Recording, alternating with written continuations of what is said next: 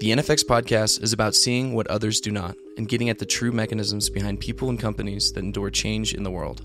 If you enjoyed this episode, let us know by leaving a rating and review and by sharing with friends you think should listen. You can also discover more content like other episodes, transcripts, essays, and videos by following us on Twitter at NFX and visiting nfx.com. And now, on to the show.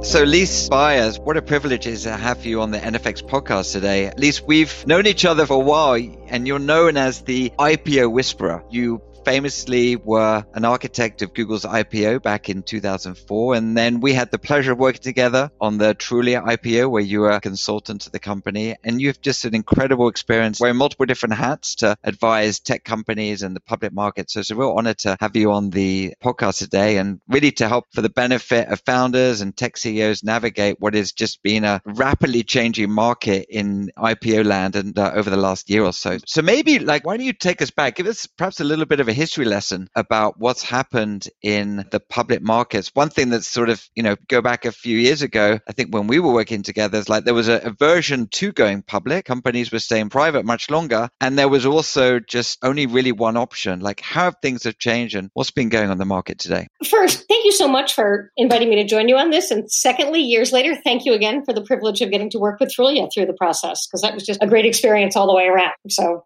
catching up on some old thank yous. Yes, things have changed. And that's so good, right? Founders are going to have an option to choose what is the format, what is the process that best suits what they're trying to accomplish. When I set up my business 437 years ago or whatever it was, the point was management teams understand their business so well. Founders understand their business so well. They don't know the nuances of the IPO process. And it matters a lot. And so wouldn't it be great if we could make sure that the entrepreneurs and the management team and the folks that were going to have to be with the company long after the IPO understood the ramifications of all the decisions they made along the way. And yes, as you referenced in the intro, back in 2004, Google did things very differently from the way any tech companies had done them before. And the company took a lot of slings and arrows for having done it. Oh, that's not the way it's done. That's terrible. And to this day, there are people who will say, well, that wasn't a success. And there are those of us who were involved who say, we think it was a great success. It accomplished everything the founders and the management team wanted. And that's the key. There is no one size fits all. So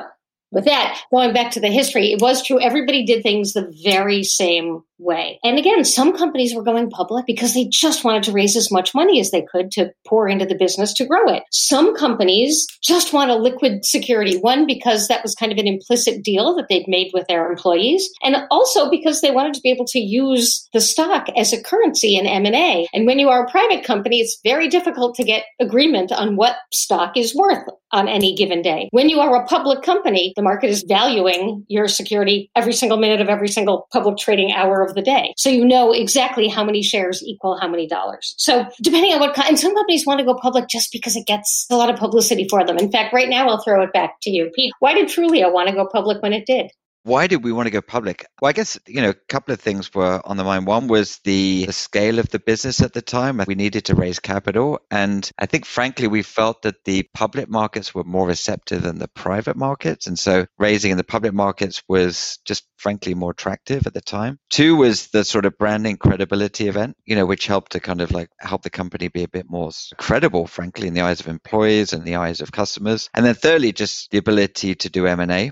So just having a liquid currency for M&A was a reason. So those were the main reasons, I guess, back then.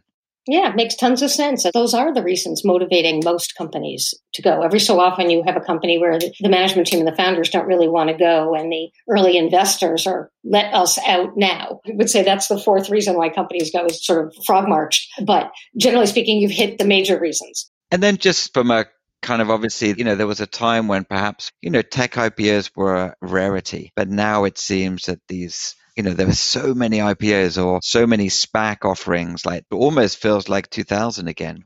These companies being founded and then going public in literally a matter of a few years, which seems very, very different from what it was. What's driving that?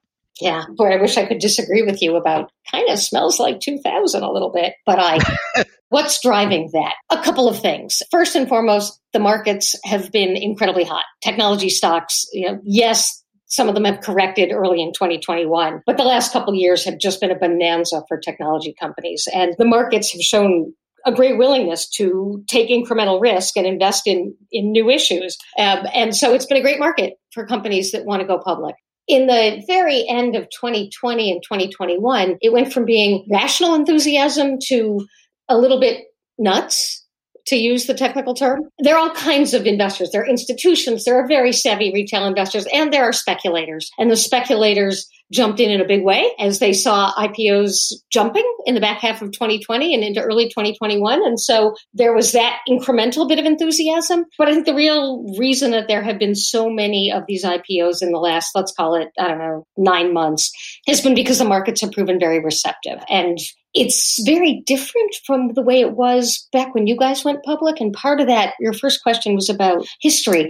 Part of it was a huge change that happened in 2012 with the Jobs Act. And the Jobs Act was a brilliantly named bit of legislation that actually did exactly what it was promising not to do. Prior to 2012, when a company had 500 shareholders, and that included employees, it had to file financial documents. It was something called a Form 10. Because the argument was, if you've got 500 investors, if you've got 500 shareholders, they're all entitled to know how you're doing. In the early days, if it's friends and family, they'll take your word for it. But by the time you've got 500, you have to share your information. And many companies, and I would point to Google and Facebook as great examples, went public when they did, only because they were going to have to file all their financial information anyway. And so as long as they were going to put it out there, they might as well get the benefit of people's, frankly, jaws dropping to see how well they were doing. So let's go public off the momentum from those filings. In 2012, led by the NVCA, the Jobs Act came to be, which said, forget that 500 shareholder rule. You can have as many as 2,000 investors before you have to share information. And by the way, that doesn't include your employees. And so that allowed companies to remain private much longer. And it also let,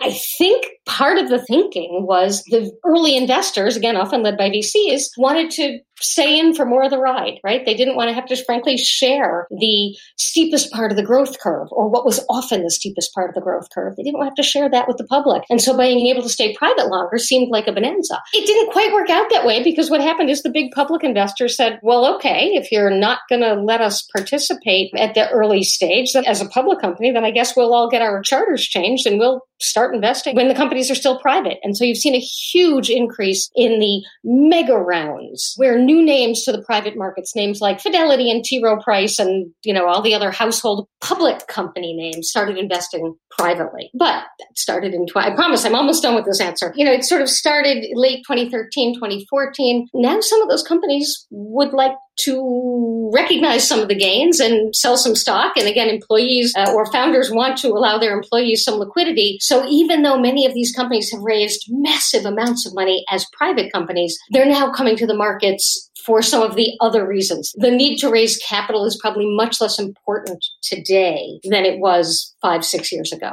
in terms of the IPO market.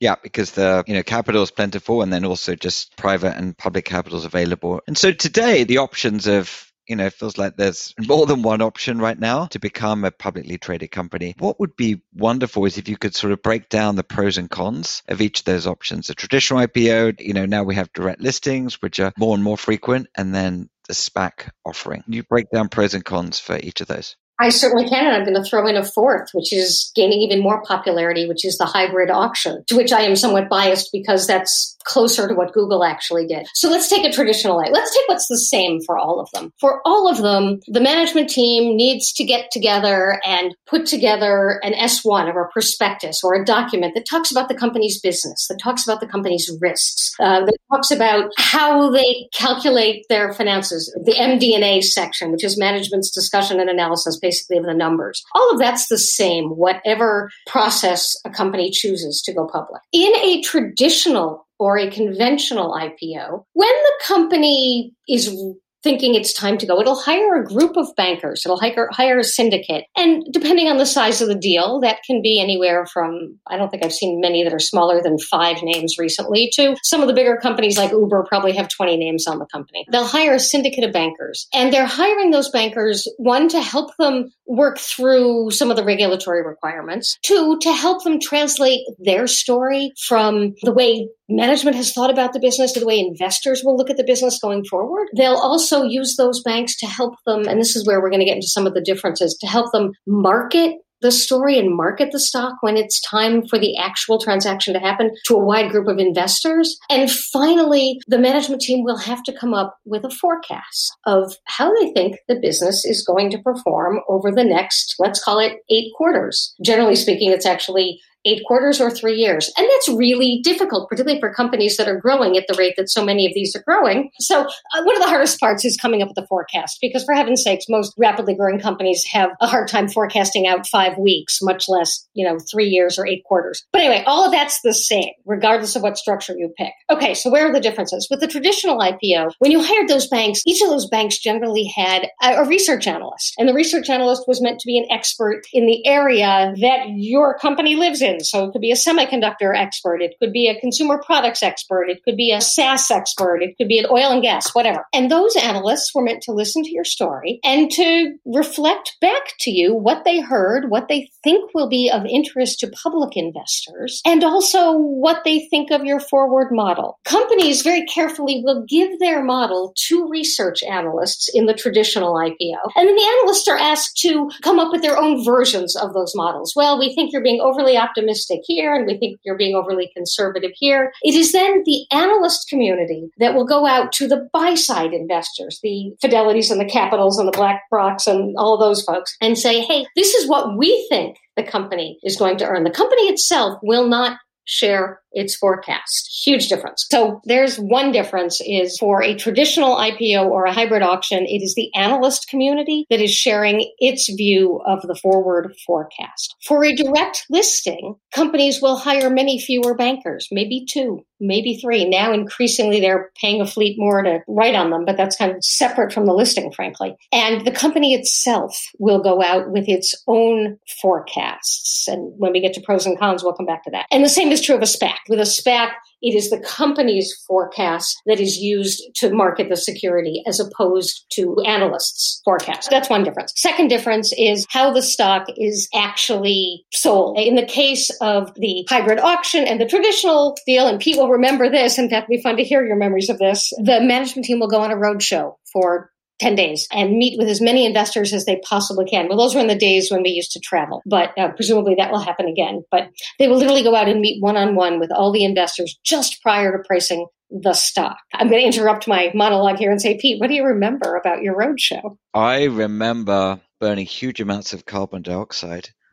Traveling around in a very compressed time period and sleeping for about 4 hours a night for 2 weeks. So, it was a lot of repetition, speaking and educating public market investors. But, I enjoy fundraising as a founder because you always get lots of insights and helpfulness and perspectives, but enormously repetitive because you needed to speak to a very large number of people and tell the same story, and it takes a bunch of time, which I could have spent running the business. Yeah. And meeting with investors, of course, is still, no matter what process you choose, it's still incredibly important because you need to convince them to buy your stock instead of, say, putting their money into, Amazon or something tried and true. But traditional transaction, hybrid auction, management does go on this roadshow. Today, it is done over Zoom. Perhaps it will be done live again, but it's a chance to meet one-on-one with the biggest institutional investors to tell the story. At the end of the process, those institutional investors will feed their interest level in owning the security back to the investment bankers. And they will feed them general information about what the price is. Gee, the range on the cover is 20 to 24.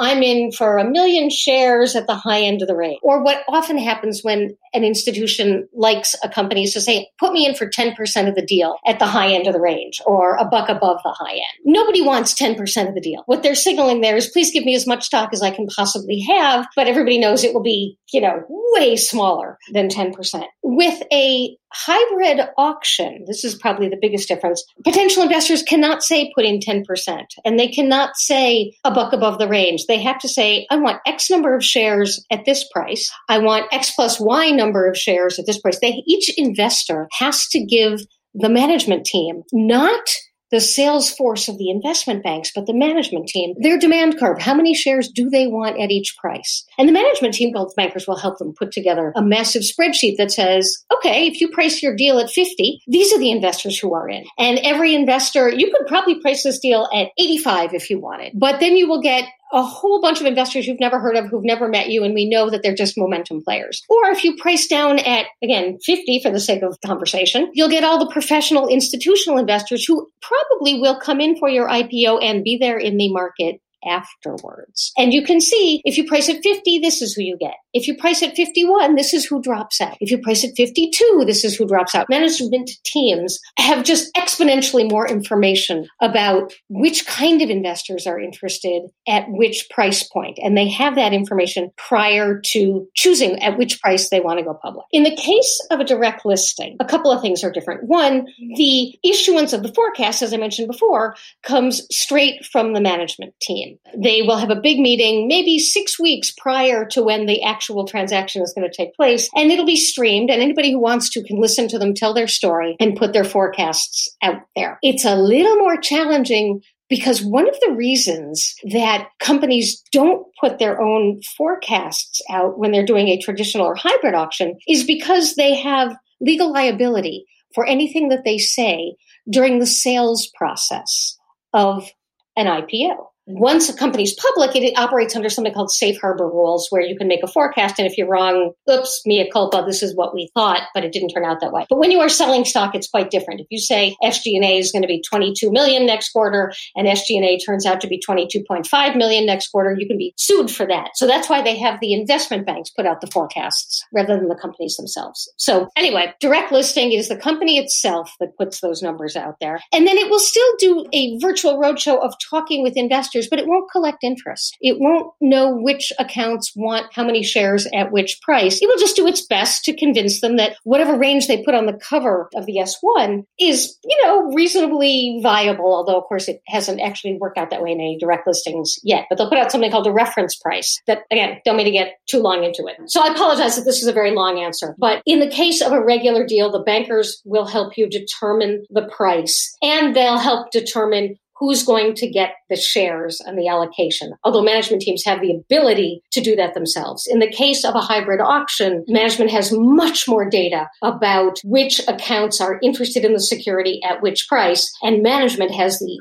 total say over to whom the shares get allocated. In the case of a direct listing, management goes out and does the best it can to convince investors to take part. And then they throw the cards up in the air and they wait for the day of the deal to see who's going to buy it and at what price. They have no control over either the price or who gets the shares. And those are kind of the biggest differences on those three types of deals. Just quickly on a SPAC, it's kind of completely different. With a SPAC, a company's gone public. A SPAC has gone public. It's raised $300 million, for instance, and it doesn't have any operating business at all. So then its job is to go out and find one and have that operating business merge into it. So its initial entree as a public company happens because it merged into a public already trading entity. So anyway, that's sort of the short version. This answer has gone on way too long. So it's complicated. You can see why these big institutions have lasted. So just to kind of clarification, in some ways, the hybrid auction is doing the price discovery piece and investor selection piece that was typically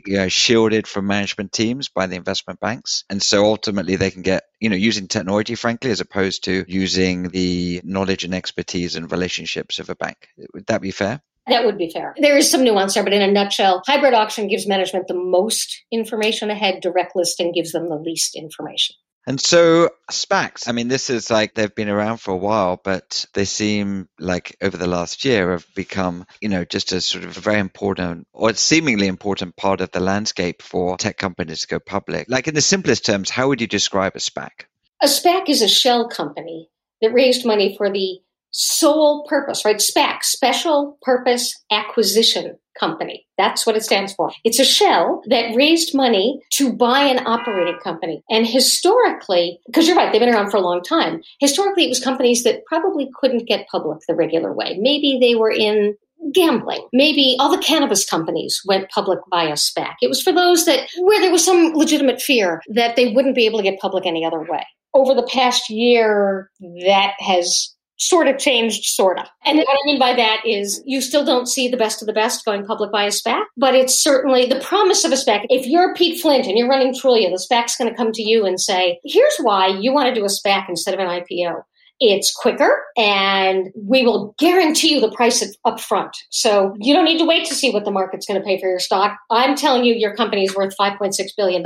We can shake hands on them right now and go on our merry way. And that's kind of the pitch. And is there any from the types of companies that's suitable for each option out of these 4 options? I know Open Door, for instance, went public via a SPAC. Virgin Galactic went public via a SPAC. They seem to be reasonably successful examples. Like out of the other, in Coinbase, I think was a direct listing. Like, are there any, particular models that are more appropriate for one type of company over another? Yes, at the end of the day, it all is up to management. But let's look at Virgin Galactic. Let's look at the electric car or flying car businesses that are going public by a SPAC. What do they have in common? There's no revenue yet. And so they are much more difficult to value by traditional public investors because there's so much left to be proven. So it is the companies, even Open Door, just beginning to prove its model, frankly. And so companies that are earlier in frankly, building out the business can go public sooner if they choose a SPAC. Now, there's the going public and there's the being public. And those are very different things that we'll come back to. But they can probably get public sooner than would otherwise be the case. In the case of, let's look at Spotify, because it was the first direct listing. That was a great example of a company to go do a direct listing because the people who owned the stock when it was still public were the record labels. The record labels are not institutional investors. They're interested in music. They didn't want to be portfolio managers. So the direct listing allowed them to sell out relatively quickly what they owned to get liquidity for the company and to frankly put big honking liquid dollars in their own bank accounts and to move along. Didn't really matter to them who owned the stock afterwards, as long as it wasn't them. And the price, $1 or $5 here or there, sure, everybody wants more. But again, it wasn't critical for them. So that was a great example of a company where the early investors had totally reasonable reasons to want to get out. Another example of a company that wisely chose a direct listing is Asana, where the largest shareholder is also involved on a day-to-day basis. He's right, and he's the opposite of Spotify. He's not trying to get out. He's just trying to create a liquid market for his employees. And again, since he's the biggest shareholder, if the stock goes out with a great price, good. If the stock goes out with a slightly less price, he doesn't care. And if anything untoward happened, he could be right there to buy shares back. It was another smart way to go public. But those are the unusual companies. There are certainly others, but those are sort of unusual direct listings. The less well-known a business is, the more it probably might want to take a more traditional route. Because to your point earlier, Pete, the regular IPO route does get you more attention. And if part of the purpose is to build the brand, you might want to take a more traditional route. And then just thinking through the SPACs, the number of perhaps companies we have longer operating history and sort of more traditional types of companies with good revenue that are choosing the SPAC path. What might be some examples there? Yes. I think on the SPAC route, it is companies that just want to get the dollars in hand, that are attracted to the high valuation that they agree to with the sponsor of the SPAC, the folks who took the shell company public and are just in a hurry to get out there. But I don't want to step on my own toes by... one example would be Hippo, the insurance company, which Asaf, who we had in the podcast, is taking Hippo public via SPAC with Reid Hoffman and Mark Pincus. So that's, following the footsteps perhaps of Lemonade, which went through, I think, a traditional IPO process. So, maybe touching on that, with a lot of perhaps famous technology investors and operators like Reid Hoffman, Chamath, Kevin Hart, these people could do a lot of things. Why do you think they're pursuing the SPAC path? Yeah, 2 answers. First of all, at least when this started in its most robust form a couple of months ago, and there weren't quite as many of them, it was just a money faucet for the founders, right? Founders will put up some money in the beginning, at least. They were going to get 20% for some small investment. When you say founders, these are the founders of the SPAC.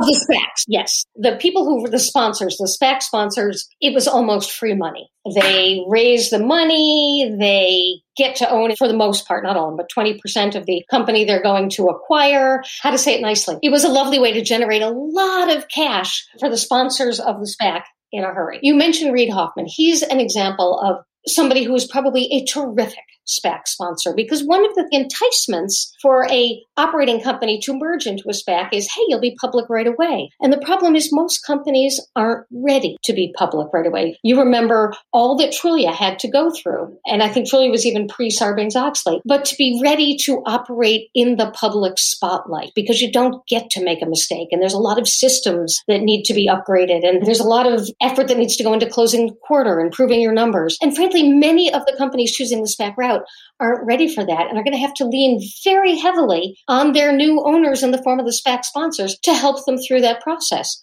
Reed is obviously somebody who will be terrific at that, because one can presume he'll hang around and he will help his companies achieve success even after they're public. On the other hand, maybe Cardi B is also fabulous at helping companies make that transition. I'm unaware of that skill set. And so some of the companies choosing SPACs that are founded by high-profile names that perhaps don't have the financial track record are somewhat more dubious combinations. But why does a Reed do it? Why does anybody do it? Because it just poured money into the SPACs sponsors' pockets, which is why you saw so many. I think a Reed or a Mark, again, probably want to run something too. Unfortunately, they're in the top 10% of people who should be doing this, in my opinion.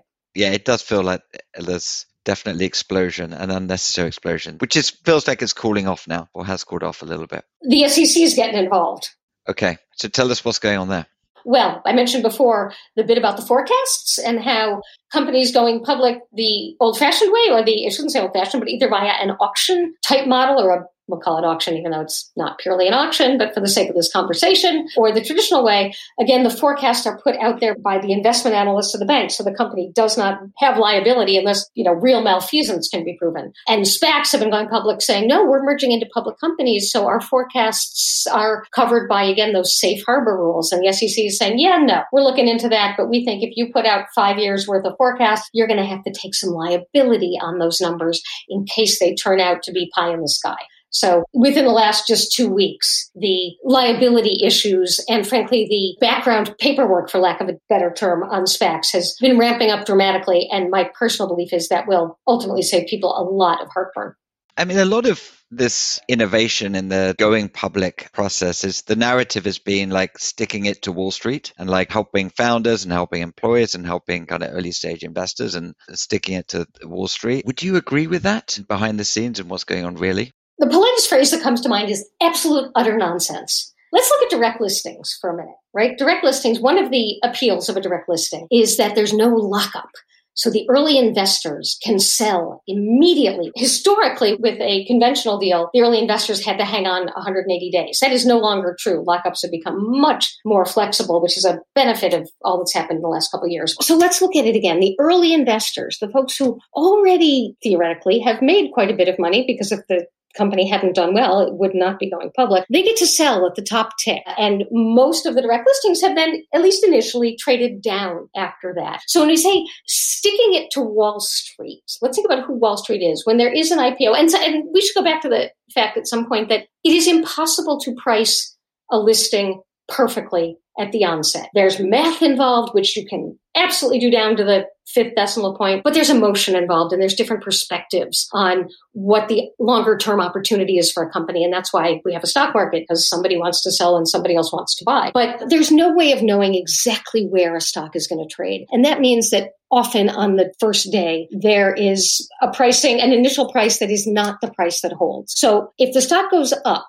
you'll find people going, oh, there was money left on the table. And if the stock goes down, it'll be, oh, well, at least, the sellers, because right now management teams can't sell in direct listings, only early investors. Well, at least they got to take every dollar off the table. So to your original question of stick it to Wall Street, well, let's look at who Wall Street is. Who are the biggest investors in IPOs? BlackRock and Capital and Wellington and T. Rowe and Fidelity. And whose money is it?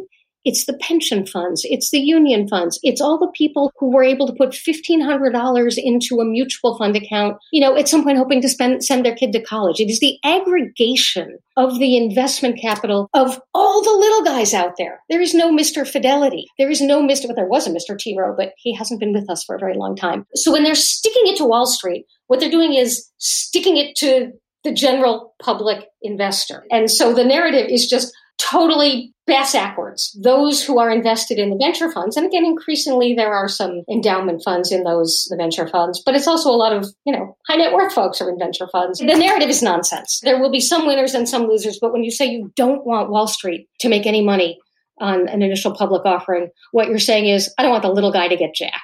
Mm-hmm. I mean, the most startling thing is just the benefit of options and innovation. And it seems that, you were an early innovator trying to innovate, and I'm sure it was an uphill struggle. And as a founder, you're presented with one kind of clunky option. Yeah, I guess, this area will evolve, but the options that are available now are just, that can only be a good thing for founders and investors to kind of make their own choices as opposed to a single choice. If you're enjoying this episode, feel free to rate and review our channel and share this conversation with someone you think would benefit from these insights. Follow us on social @NFX and visit nfx.com for more content. And now, back to the show.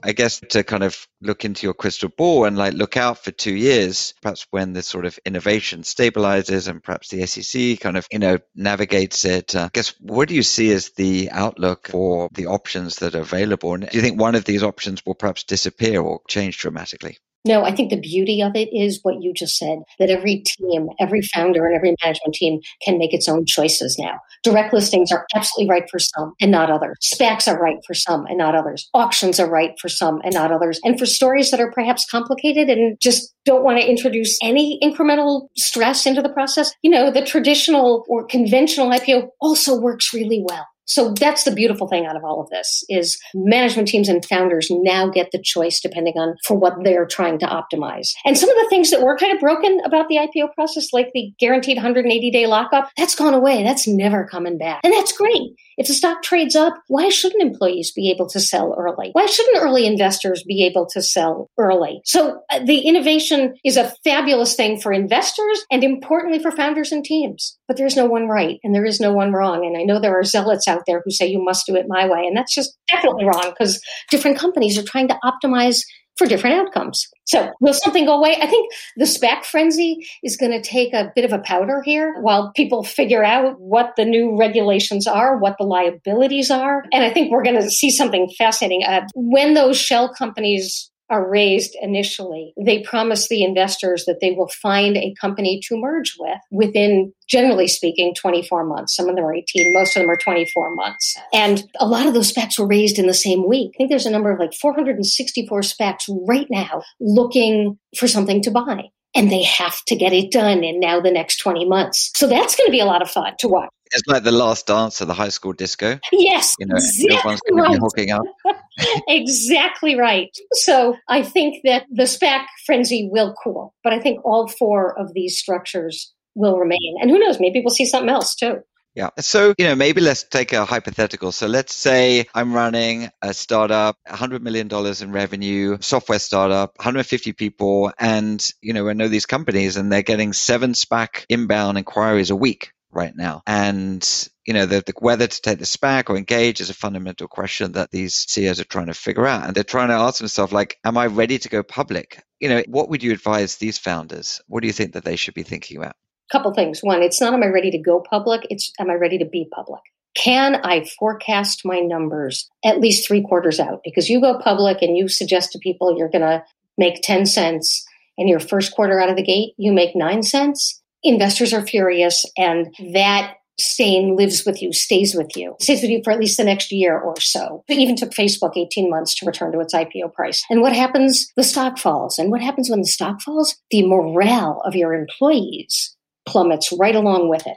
So point 1, can you close the quarter in the requisite period of time, which is, ideal is 10 days. Many companies going public can't do that. Can you close it in 25 days?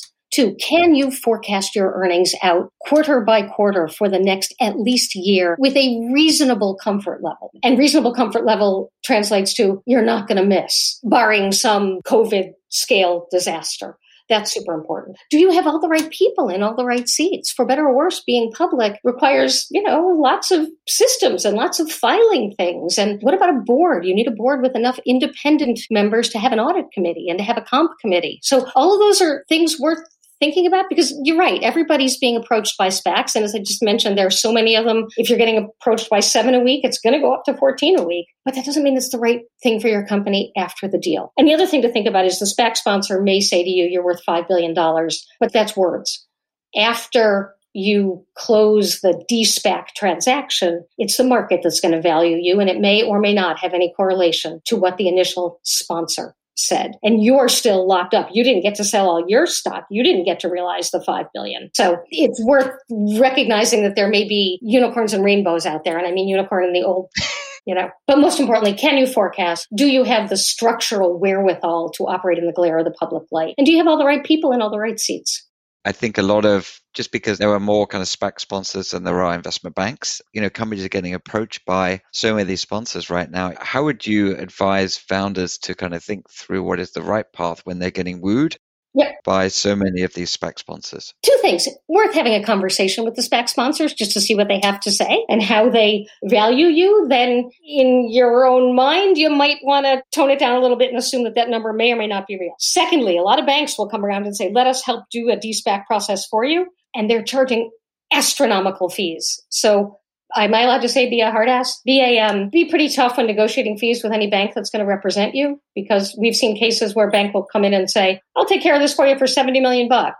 And we can negotiate them down to 15, which, is still a lot of money, but it's not 70. So go ahead, have a couple of meetings. Don't sign anything. Don't make any deals, but see how they're viewing you and ask them questions. But just be skeptical of that valuation. I guess the second piece is, if you like what you're hearing, do you like the people who run the SPAC? And be tough with them about how are you going to help me transition to becoming a public company? And then in the early quarters to operate as a public company. Are you here just for the transaction, or are you really going to stick around to help me make the transition? Because when I talk to the Pete Flints of the world, I understand that, it's a big deal to go from being private to public. Curious, I saw some data the other day around the share of stocks held by retail investors versus institutional investors, and how that has changed. And it feels like we're in this Robin Hood generation right now. I'm curious to get your take on if that sort of phenomenon is real, and just how you see that potentially playing out in some of these offerings. Any perspectives there? It was definitely real back half of 2020, early 2021. And it is absolutely what accounted for some of the crazy first day jumps on some of the IPOs. Is investors, I will say,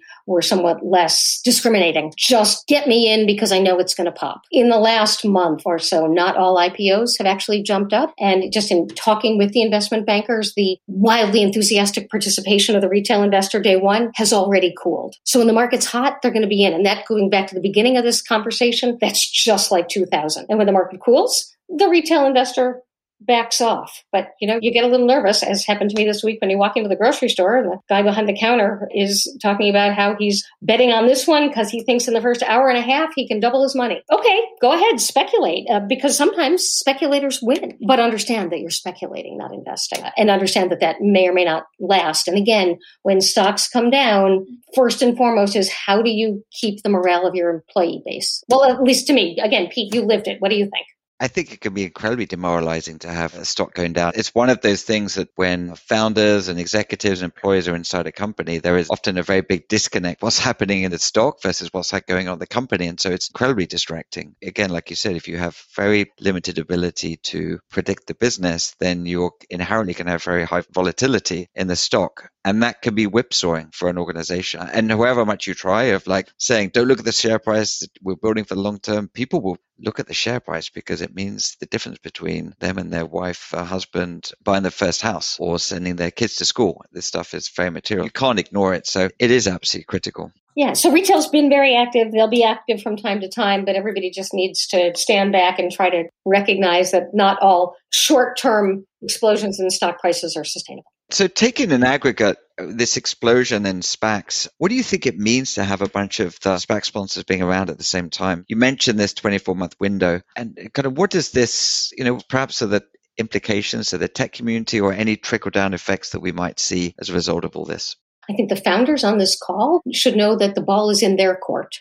Do not agree to merge with a SPAC unless you like the valuation, you think they can justify the valuation, and you believe that the sponsor of the SPAC will truly be there to help you, because it is a seller's market. Many more people are looking to buy operating companies, frankly, than there are operating companies ready to be bought. So that's thing one. Thing two is, in the event that the SPACs don't find a target, they have to give the money back. So it wouldn't surprise me if some of them end up giving the money back. For most of us, it'll turn out just to be a blip. For some founders, the SPAC exit will turn out to be absolutely the right thing. For many, I don't think so. But there's no generalization to be made. It's a one-off. I think companies that frankly can pursue a more traditional IPO path may find both the length of time that it takes to get there helps them build the infrastructure that they're going to need. And I should toss in, just in case anyone's wondering, I am a consultant to companies listing for the first time. Doesn't make any difference to me whether you choose a SPAC, a direct listing, an auction, or a traditional deal. I have no hound in the hunt. It's just you really want to see what is in the best long-term interest of the founder and the team, because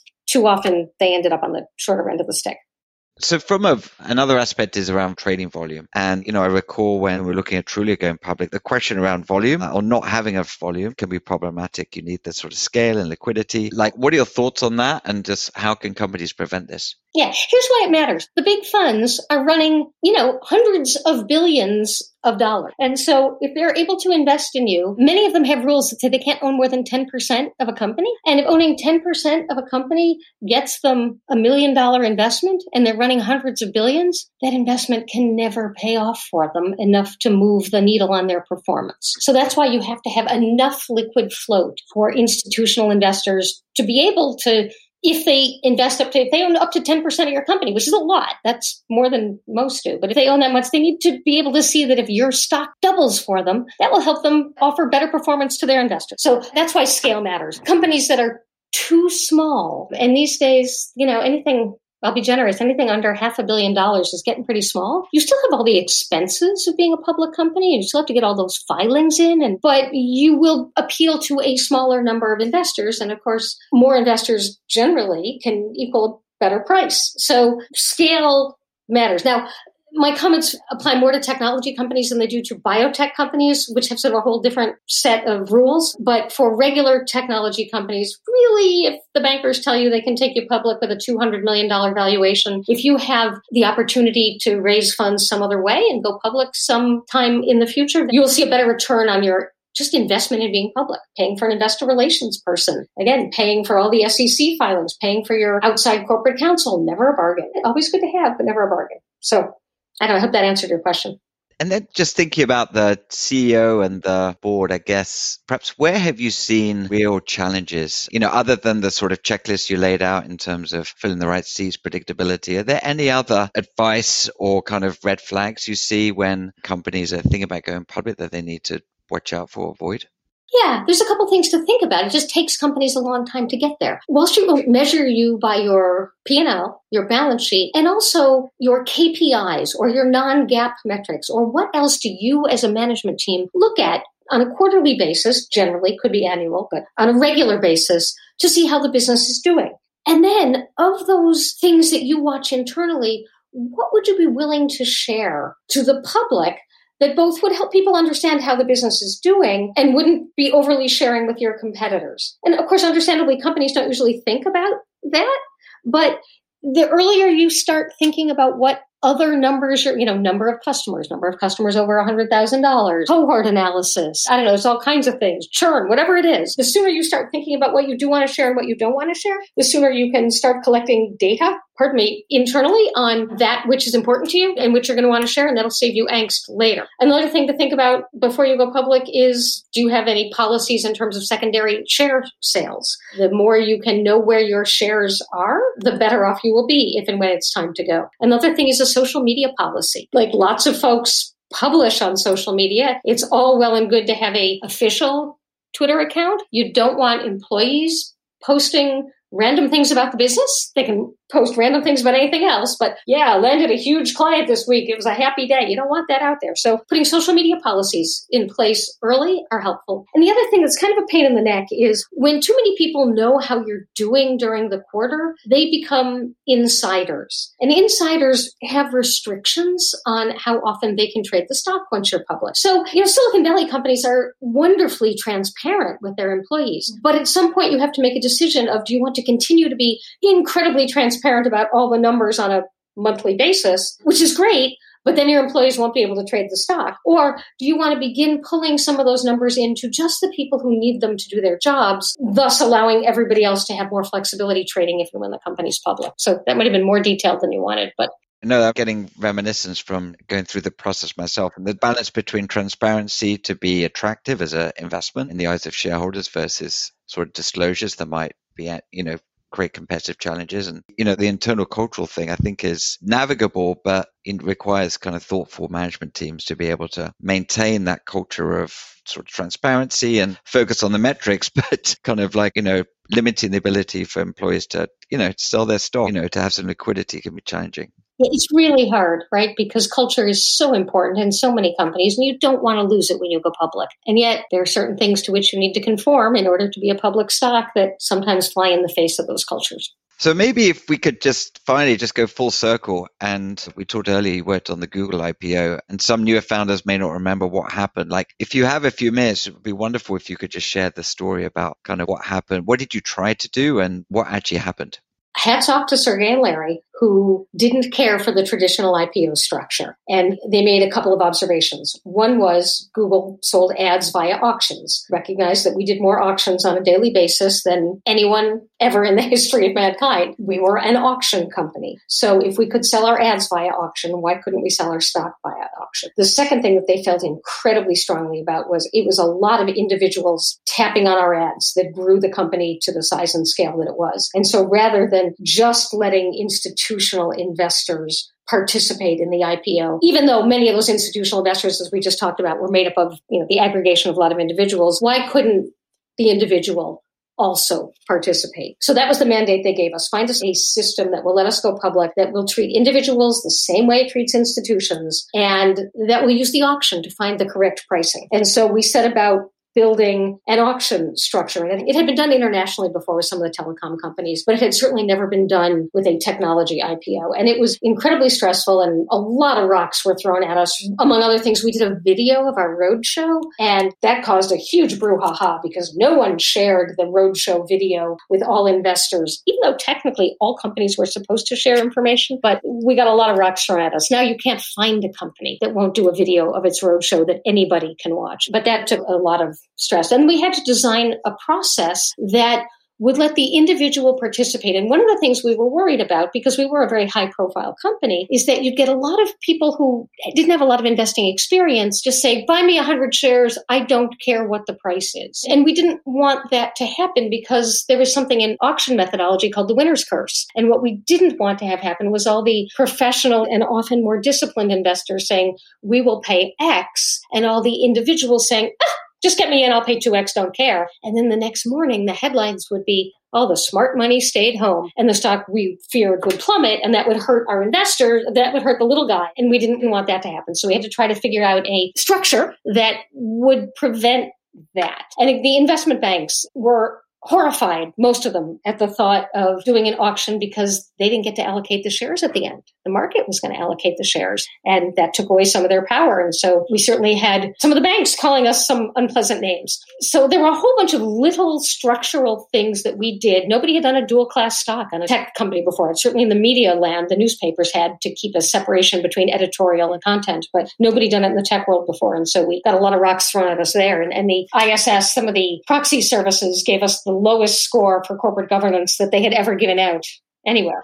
But, these are the things you learn along the way. We made some mistakes. We definitely made some mistakes and did some stupid things. Nobody had broken the lockup the way we did. But we also got a lot right. Part of what happened, again, it makes me smile in retrospect, is, Google was an engineering first company. And so Sergey and Larry decreed that the engineers should do the math and figure out what price we should put on the front cover of the S1. And so they did a perfectly logical calculation, and they did. But all companies are valued in part based on their own numbers and in part based based on what investors are paying for companies that kind of look similar. And right before we went out, our closest comparable company was Yahoo, and it just totally whiffed its quarter because Europe fell apart. And so the valuation, what people were willing to pay for Yahoo came way down. And so suddenly the numbers we had on the cover weren't quite as in line with the market's preferences of the day. And so we went out with this high range on the cover, and the market said, not doing it. So we had to pull it down. And so we did pull it down. Once we did pull it down, from that point forward,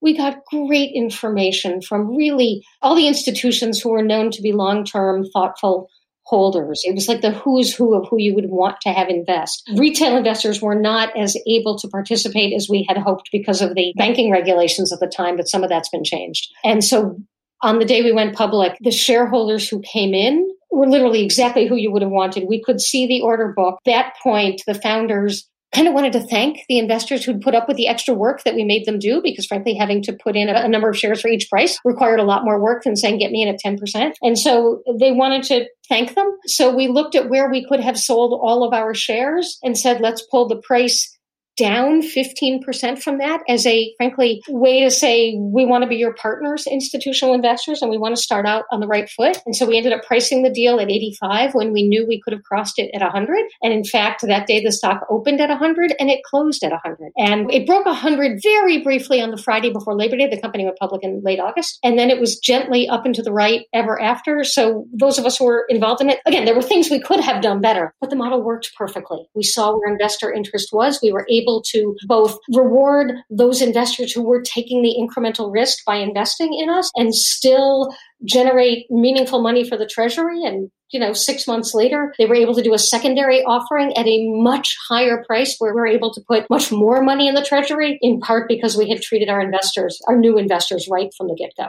It's amazing. Now Google or Alphabet is $1.5 trillion company. Wow. And it's like such an early level of innovation. And, like with a lot of early innovation, you don't get 100% right, but directionally it was like, in retrospect, it's spot on. So kudos to you. One more quick comment, which was right afterwards, Sergey, Larry, and Eric said, look, we're a search engine company. Let's go back to talking about that. Let's not talk about the auctions. We were actually pretty quiet about the process immediately afterwards. And that allowed those who didn't like what we had done, predominantly the investment banks, to put out a narrative that said, don't ever do anything interesting and different because it won't work. And so we continue to battle that. But if you actually look at the stock performance from that moment on, you will see it actually worked from our perspective. Again, there were little things we could have done better, but it worked pretty darn brilliantly. And so for me personally, it's been a battle ever since to get other companies to consider doing some sort of an auction, and a tip of the hat to Unity Technologies, which was one of the first recently, just last September, to say, okay, we won't do a complete auction like Google did, but we'll use some of the learnings from that transaction, and ended up being the IPO of the year in 2020. Amazing. So just final question, like you spent your career in this world, into the intricacies of public markets and IPOs. I guess from a personal perspective, why have you made this your life's work? What's so interesting to you about it? Great question. I thought you were going to say, why have you not gotten a life? The real answer is, and I don't mean to throw an entire industry under the bus because there are many good people in this industry, but I was an investment banker for a while and I didn't like the way our clients were treated because companies and founders believe they are the clients and too often they are the product. When I was working at T. Rowe Price, I was the client of the bank because I was, if you will, shopping at that store every week, whereas each issuer was only going public once. And so I thought there were ways to improve the way that founders and management teams could be treated during the process. And as I like to joke, I started my business literally to make up for the sins of my youth when I was in banking. So that's a little glib, but I've always been entranced by entrepreneurs because all of you have had 50 people say to you, what a dumb idea. You can't build that business. And you all did it anyway. And that's so wicked cool. So anything I can do to help them, not to sound too grand, but further the dream, I'm all over it. Oh, yeah, here. I think that you've got a lot of supporters and nodding heads. So with that, Lise, thank you so much for joining us on the NFX podcast. It's such a terrific conversation, fascinating history lesson and masterclass on kind of all things IPO, public companies, SPACs and everything else. So thanks again for joining us. It was such a privilege to be here. Thank you. At NFX, we believe creating something of true significance starts with seeing what others do not. Send this episode to any friends that may need these insights and frameworks, and feel free to rate and review us on your favorite podcast platform. Thanks for listening to the NFX podcast.